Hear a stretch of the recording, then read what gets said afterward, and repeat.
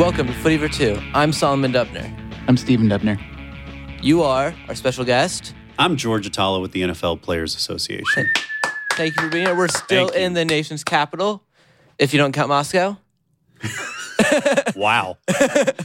He went. Heck of a start. World Cup prep, I see. Yeah. So, thank you for being here. We've known you for a few years. You're a great friend of the pod. Did the Men in Blazers trademark that? I believe so, yeah. All right. So, we know American football.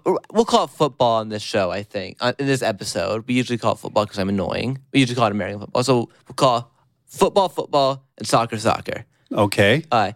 So, you're a soccer fan too. So, you're an Arsenal fan. So, I'm going to start with a simple question. Wenger in or out? That is a really tough to answer right off the get-go. I'm going to stay in. Really? Yes. It's a pretty controversial position to take at the moment, but I think the issues with the club go beyond the manager. Yeah. I don't think he's lost it all the way, but I do think that there's a residual decline given some of the issues that we had in the move of the new stadium and finances. And I think you're only starting to see the transfer shackles come off in the last couple of years. And it takes time. That's true. You've made big signings. Aubameyang, Lacazette. Mkhitaryan doesn't really count financially because it's more of a swap. No. But I think he's going to be a great player. Now, that's not to say that the manager hasn't made mistakes. Yeah, of course. He's made mistakes. But until somebody identifies the heir apparent, I do not want to fall into Manchester United. That's true. Post Sir Alex days, which people forget. Like those were pretty bad days for United, and even now with Jose, I don't think they still haven't come out of it yet. Yeah, I like seeing Jose suffer, but we're not. That's not that's actually fantastic for me too. I saw, going on a tangent, I saw on Twitter today. So Jose's been complaining about everything Pep does because I think, has an inferiority complex. He does. Completely. I think it's a lot like the Ronaldo Messi thing, but that's not what this episode's about. So I'll try not to go into that like I usually do. But Pep in Manchester, he rescued a litter of kittens. And I just want to see what Jose says about that. I feel like he's going to talk about how it was wrong. Don't you think that could happen? I think it's most definitely possible. Put it this way. If you put it in any sort of context about how somebody else is better than he is, or how he needs to have an excuse for a loss, or why they got it bounced from the Champions League, or why his transfer budget wasn't as big as City's, even though when you look at the numbers it was, all this stuff. I'm an Arsenal supporter first, and I'm a Schadenfreude Jose Mourinho supporter second. Watching his decline at Chelsea was a lot of fun. It was. About Arsenal again, I think there are a lot of great candidates to replace Wenger. I think Tuchel, who used to be at Dortmund, Sarri from Napoli, Jardim from Monaco. I feel like I don't think Wenger's completely necessarily lost his football brain, his tactical thoughts, but I think he's lost a dressing room. I don't think players love playing for him the same way they do. Like, for example, Sanchez, one of the reasons he came when he could have gone to Liverpool with Gerrard, who had just come off a second-place finish, and went to Arsenal, was Wenger, but clearly he wasn't happy with him 3 or 4 years later. I think the problems run deeper than just the manager. And I do agree with that for sure. And, Arsene himself admitted that there was a major problem last year when his future was in doubt yet again, and he felt like the dressing room had been lost to a certain extent because there were a lot of doubts and questions surrounding his own future. Once that cleared up, they went on a run. Yeah. They played fine, but I think any locker room or any dressing room, as they call it across the pond, tends to get lost or has the potential to get lost if there are doubts about who's leading your club. He is the longest-serving manager by a long shot in the Premier League. And I don't think he's necessarily lost, like you said, his football brain, his commitment, his tactical sense. But there are moments during the season where you just wonder, what the heck is going on over there? 2 things. 1, I'm sorry, I said football. Soccer. Soccer. 2, I see your point, but you're going to finish 6th in the league this year as Arsenal. Yeah. Like, It's depressing. It's worse than depressing, I think. I don't know what it is, but like Losing to Stoke 1-0 on the road is depressing. and Stoke's gonna get And relegated. I see your dad's laughing over here, but it's just like one of those things where, you know, and this is a little known secret about me that my wife Holly knows. The 2 hours a week that Arsenal's playing Are the worst. are the worst and the best.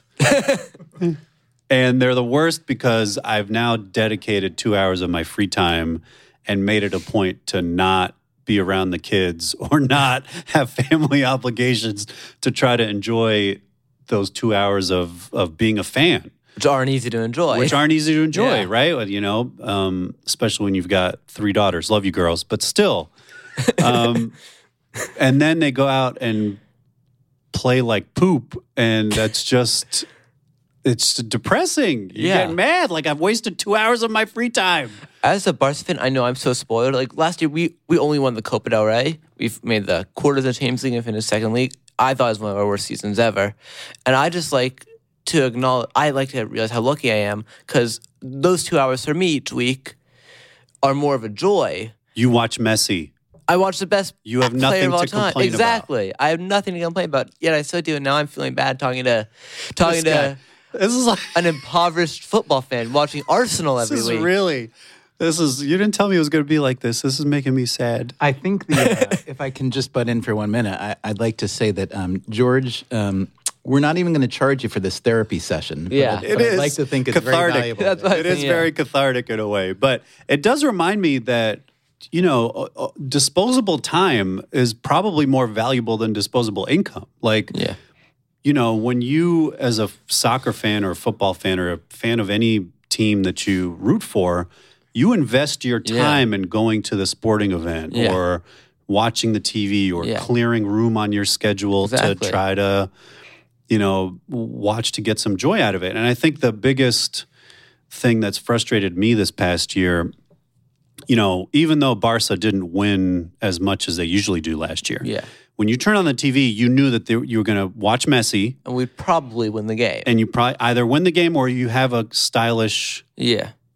you know, your playing style is very trademark. You know, Luis you're Enrique watching the game kind and of you're attacked like, that, but- yeah. And, Yeah. and for us now, we turn on the TV Yeah. and it's like, It's boring. oh my gosh, how many lateral passes can El Nene complete?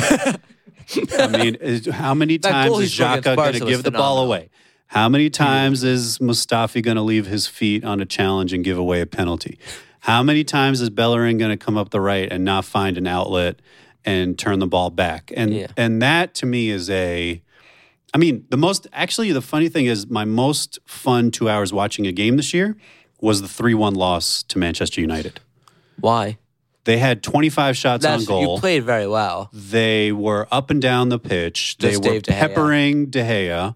He's And Lacazette played great. Yeah. They pulled a goal back after, you know, they were on the offensive the entire Yeah. time.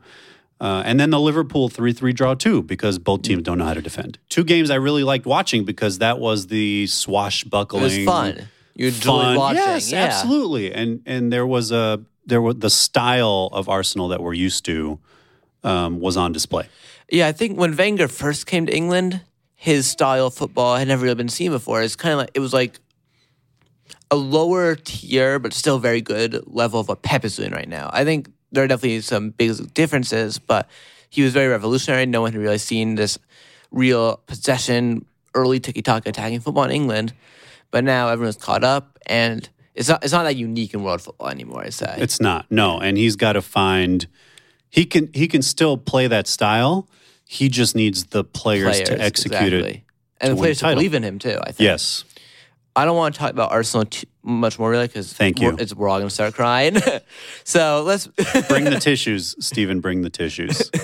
so I know you're friendly, I think, with your counterpart at FIFPro, which is, for everyone who doesn't know, is soccer's equivalent to NFLPA, which is the liaison between the players and the governing body. And yeah, so do you think your job's really different? Because for FIFPro, it's so many different leagues, so many nationalities and languages. Do you know just really the differences? I'm just curious about this. Yeah, there are unique challenges to Everywhere, each yeah. institution. Yeah. You know, we clearly are a full-blown labor union, you know, that represents players in their wages, hours, and working conditions in their American football jobs. And I think FIFPro is far more of a commercial representation for their group licensing rights, and also they do provide support in some of the union context, but each individual players' union, whether it's in Italy or England, are or France, the more powerful ones. represent in the classic union way. We collaborate a lot with them. We share best practices. We talk about everything from how we can have safer playing fields to injury prevention to concussion care to transition, post-career, and also obviously, how players can maximize their commercial rights. Mm-hmm. So we do talk regularly, and we have a tremendous amount of respect, but we've collaborated in a way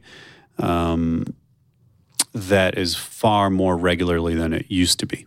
Yeah, I've realized because FIFPro, it's just such a, like you said, it's very different because it makes sense because you wouldn't expect it wouldn't make sense if FIFPro served every soccer player, footballer, because there's so many. Yeah, so now this is the hard part that sometimes happens on our show. We're gonna get into politics, so it's gonna be intense. So I know you and your family, you're Lebanese. It's very important to you. There's been a Freakonomics episode. What's it called? We could plug it if you want, from years ago. What was it called? Successful Diasporas, I think, right? I think it was called something like, what is the most successful immigrant group in America? Yes, something like that. So yeah. My dad featured. Yeah. John Elway. You told John Elway, definitely that's Lebanese. Just, the even plug. though he declined comment.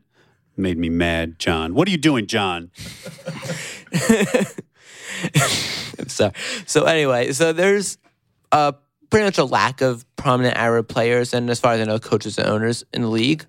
Would you like to change this? I assume you would. And if so, how? Because, for example, U.S. Soccer is trying to implement programs to get many more not nationalities, but backgrounds in the program. But how would you implement this, you think, in the NFL? It's really, really hard because we can't even, as a business, adhere to the rules that we already have in place about minority hirings, right? We have this thing called the Rooney Rule in professional American football, where minority candidates are supposed to get interviewed for executive positions and head coaching jobs.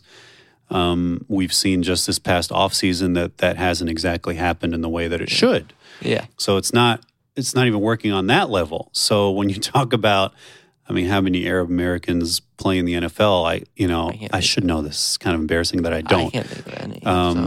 There's Odeh Abouche, who plays on the offensive line in Houston. That's one. He's Palestinian American. But beyond that, and John, we joke, but John Elway. John Elway. He definitely is, even though he doesn't want to go on the record and say it. But that's just, I don't even know how you get to resolving that issue. I'm not really sure it's a goal of mine. I know we've got, a bunch of Arab American executives in our building. We've got Chris Fawal in the legal department, Ahmad Nassar, who's the president of NFL Players Inc. So, we have tremendous diversity in our workplace at the NFLPA, but just by nature and definition of the sport. I see your point. Also, in a sport that's played so much in America, and people don't really care anywhere that much outside of America. Actually, one country, Israel, like you said, a Palestinian American, Israel, I went to this workshop recently about how there's an Israel has a real football league. I assume you know about this. I do, Robert Kraft. Did you see the opening ceremony they had? I did not, no. They had like 20 Hall of Famers, including Staubach and Joe Montana. And they're really trying to get a few professional players, whether it be Jewish or Arab Israelis, to the NFL. So that's something to watch for. But yeah, I just think it's hard. It's a tough sport. And it's the kind of thing where you want it to happen, but I just feel like it's not easy. Also, Lebanese people don't really like physical contact too much. So you really have to get a rush out of running full speed at 15 to 20 miles an hour, and that's primarily why I try to stick to basketball even at my old age. Is it true that you played basketball with former President Barack Obama? Yes. Did you win? Maybe. He is extremely competitive. Is he good? He seems pretty good. So I played twice. Oh. And he makes us wait for him. I mean, how dare he? He's the president. Yeah, Oh, I got a call one night from a friend of mine who works on the games. Used to work on the basketball games with him when he would find leisure time. Hey, be ready tomorrow morning, 8:30 a.m. The game. That was the text. And show up 8:30. There's a gym in the basement of the FBI building, which is not of little consequence these days in the news, as you guys know. So we go down there, 8:30, and adrenaline's pumping, the president's coming, we shoot jumpers, I'm warming up. 10 o'clock comes around before he shows in, and he's got the Secret Service entourage, the photographer, and the whole thing, and he makes up the teams for the most part. Were you on his team? No, but I did guard him. You guarded it? What position? Well, we don't really have, the pickup games, you just sort of go. I'm terrible at basketball. But the guys who play against him really, really, really want to beat him. And so every time I got the ball, you had guys on my team, go at him, drop it in his mug, go at him. If you foul him, wouldn't the Secret Service just come and destroy you? So that's the other thing. We had played like 2 weeks after he got elbowed in the mouth. I don't know if you guys remember this story. He was playing a pickup game, and he got elbowed in the mouth, so he had to wear a mouth guard. And we were giving him a hard time about, like, you should brand it with 44, and, what kind of weak sauce is this? And it was a really, really cool special experience to play with him. But he doesn't play fair, and he doesn't. He is uber competitive, more than one would think. How doesn't he play? Can you tell us how he does? Like, does he have the Secret Service come after you? He has very sharp elbows. If you're listening, Mr. President, very sharp elbows. Last thing on topic, just tell me, did you win? So we play like 4 or 5 games, and he won most of them, unfortunately. He stacks the teams, there's no doubt. Is he good? Yeah, he's definitely I've seen good. videos of him playing, it looks good, but then you think they wouldn't let any videos go out where he's not good. No, he can definitely shoot. Yeah. He can definitely he's keep pretty up. Tall. He can but he's gotten way more into golf now, which is a little bit ironic given, some of the stuff we hear about the current president golfing. But, Obama's not the president anymore. So he's gotten way more into golf and refining that swing. I think that instead of a presidential election in 2020, there should be a competition. Obama can be president again, where it's one game of basketball, one game of golf, him against Trump. The winner is president. Wow. I think... Massive cheating. That would be like massive cheating going on. You'd have to hire like 75 referees. But Trump's better at golf, you said, Dad, right? Trump's a good golfer. We sure about this? Mm-hmm. Yeah. I mean, I guess he plays so much. How could you not be good when you spend that many? Isn't there like the old Malcolm Gladwell 10,000 hours rule or something? Yeah, he's played for a long time, and apparently I've known several people who've played with and against him, even though he doesn't, even though apparently he considers most putts from about 10 feet in to be gimmies. Otherwise, he's supposed to be a very good golfer. And from what I can tell, probably quite a bit better than Obama. But if Obama's been spending most of the last year and a half golfing, he might be getting there by now. Can we just, last thing, Obama would destroy Trump in basketball, I think. I think he would just be dunking on him the whole game. Why is this even a doubt? I just want to see it. Don't you want to see this? Are we playing on 10-foot hoops or like 7-foot hoops? All right. So let's try to get back to politics if we can. So during the national anthem protest, I know you spoke out in favor of Colin Kaepernick, which I assume most of the listeners, including me, agree with. But I was wondering, how do you think from conversations, from just in general knowing these people, do you think most players in the league were kind of comfortable with being thrust into a political spotlight, or would you say not really? We have roughly 2,000 active NFL players, and the range of political viewpoints is as disparate as any, group of employees in the country. I would say that every NFL player respected the fact that they had the right to demonstrate because it's a purely American value. But the challenge for the players during the season was that the messages got lost as the season went on. And as President Trump inserted himself into the discussion, what started out as one player's demonstration against police brutality became a mass league-wide demonstration against the president of the United States calling players sons of bitches. Yeah. And so you had that range and, of messages that was really hard to manage throughout the year. But if it was one thing that all 2,000 players agreed to was you have the right to demonstrate, it's purely American. There's nowhere in our player contract or in our union contract that says you can't take a knee or you can't sit down or you can't make a gesture of any kind during the national anthem. And players, took advantage of that to demonstrate the things that they were passionate about. One thing I read a day or two before the Super Bowl is about how it was the Eagles who were like the social justice team in the league. I've heard they have players, I can't remember who, so I don't want to say in case I'm Malcolm wrong. Jenkins. That's who I thought, but I just don't want to be wrong. Who, I don't remember exact cause, but they're very involved in charity and education and really treating more just an educated, equal America, I'd say, while the Patriots were kind of the Trump team. But I think the Trump team, for the most part, I know Kraft is a good friend. He says Brady's a good friend. I'm not sure how true that is. And I don't know. It was just the contrast made it to the biggest stage. I know there wasn't that much political focus on the Super Bowl, which honestly, as important as politics is, I think you want the Super Bowl to be about the football.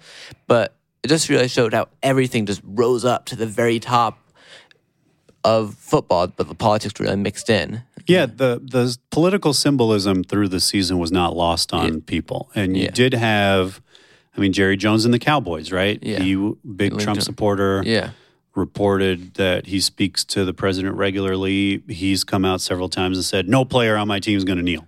No player on my team is going to demonstrate. Everybody on our team is going to respect the flag. Which, again, it's not even about the flag, but Then didn't he and his players took the knee together? Yeah, but that was in the aftermath. I mean, that was the most... That was surprising. Disney-fied demonstration I've ever seen, right? Yeah. We're going to come out and take a knee together, and then we're going to stand up for when they actually do the thing. Yeah. So you had people on political spectrums all across the political spectrum, and it's definitely fascinating to see how things played out, and like you said, the culmination of both teams at the Super Bowl.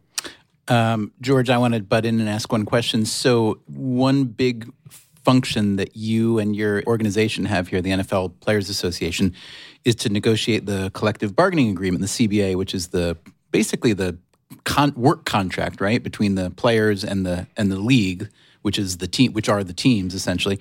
It seems like a long time ago that the last one was negotiated and there was the lockout, but it's almost time. I'm guessing that you're preparing to negotiate the next one, right? The next one's eligible in a year and a half or two, is it? The current collective bargaining agreement expires in 2021. 2021. So preparations are being made now. Yeah. We just left our board of player representatives meetings in sunny, glorious Las Vegas. Mm-hmm. So you can imagine that we are doing everything we can to prepare for renegotiating the current deal or preparing for the inevitable lockout or strike. So here's my question, coming off of what Solomon was asking about Kaepernick and the way that he observed that, politics worked its way into football on a lot of different levels. I'm just really curious how you think the experience of the players, especially the African-American players in the NFL during this past, 18 months or so, how that will affect the tone of the players' desires or requests or requirements and their relationship to ownership during the negotiations for the next CBA, and whether you think that will complicate. I'm just really curious to know, and I'll turn things back over to you. Yeah, that is something that we talk about regularly, and it manifests itself in the player voice. So football has taken, I think, unfairly a knock for being, a weak sports union and players not speaking out and players not demonstrating regularly. And, in the same way that you might see, athletes in other sports, namely basketball or baseball. But for the first time, I think, in a long time, people and fans look to football players as being sort of the outspoken ones of the bunch. And I think that spirit and that identification of their power is going to be very valuable come time to renegotiate. I mean, the power dynamics in business, in the business of sports, are no different than other businesses. If you're the boss and you quote unquote own a team, the power is going to be and the leverage is going to be on your side. So you have to find a way as labor to try to match that in some ways. And we happen to be a very highly visible sport. So the player voice and the players' public voices together, I think, are going to be really important. Going back to the idea of the lockout or the actuality before, you used to work at Corvus, did I pronounce it? Yeah. Which is a communications firm. You specialize in Middle East relations, which can be pretty volatile. Is that how you pronounce it? I think that's how you pronounce it.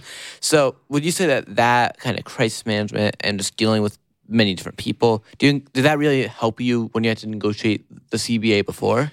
It only helped me to the extent of keeping a perspective on things, that this is work and some of the issues that we were dealing with were life and death. Yeah, of course. And I also try to, maintain a level of humility too. Like when I was at my previous stops, the responsibilities were, way down the food chain. And they still are to a certain extent here, but you do have a healthy dose of humility when you look at some of the things that you suggest or advise, or, on the communication side or on the public relations side or the crisis management side, and you see that, maybe you're lucky if 10, 15, 20% of that advice gets implemented or taken. Here at the NFLPA, it's a more reflective role where we really try to serve the will of the players.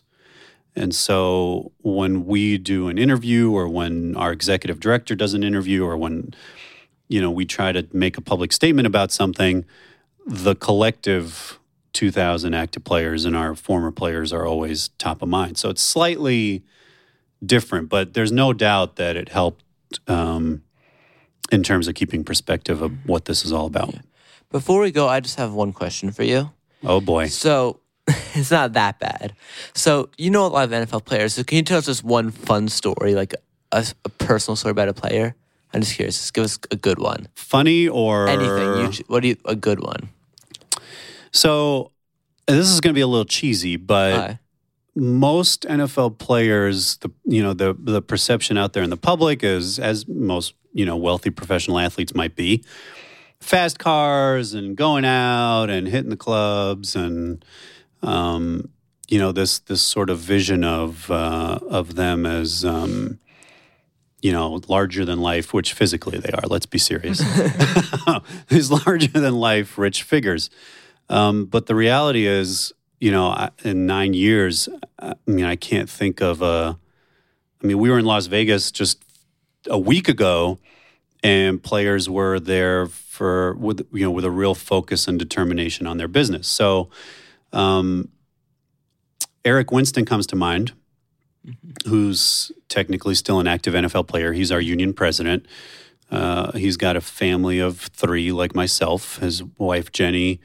They have 3 kids. He is a guy that is acutely aware of his fragility in the business. He's been lucky enough to play 10 years, but had a serious injury while he was playing and still suffers from that injury. So a lot of our interactions are not, oh my gosh, how much, luxurious things are we going to buy? It's more, how's your health? How's your family? What are you going to do post-career? So now, he's thinking about what he wants to do after football. Those are the conversations that I think 90% of my interactions with players have been about. This was really good. It was really fun. Thank you. Thank you. Thank you for coming, George. Yeah. I appreciate it. And let's hope that the fortunes of the Gunners turn as a result of this. I don't think so. Come on. We'll see. Come on. Do you have a sign-off? I don't. So I got one. Right. Do you mind if explain to George first? Well, we always end with well, he'll catch it in a minute. All right. It's a signature phrase with a little customization every time. Ready? Mm-hmm. Our friend George is Lebanese. John Elway is too. It's not footy for one, it's footy for two. Thank you, George. That's awesome. Thank you. I appreciate it, guys. Talking to you, George.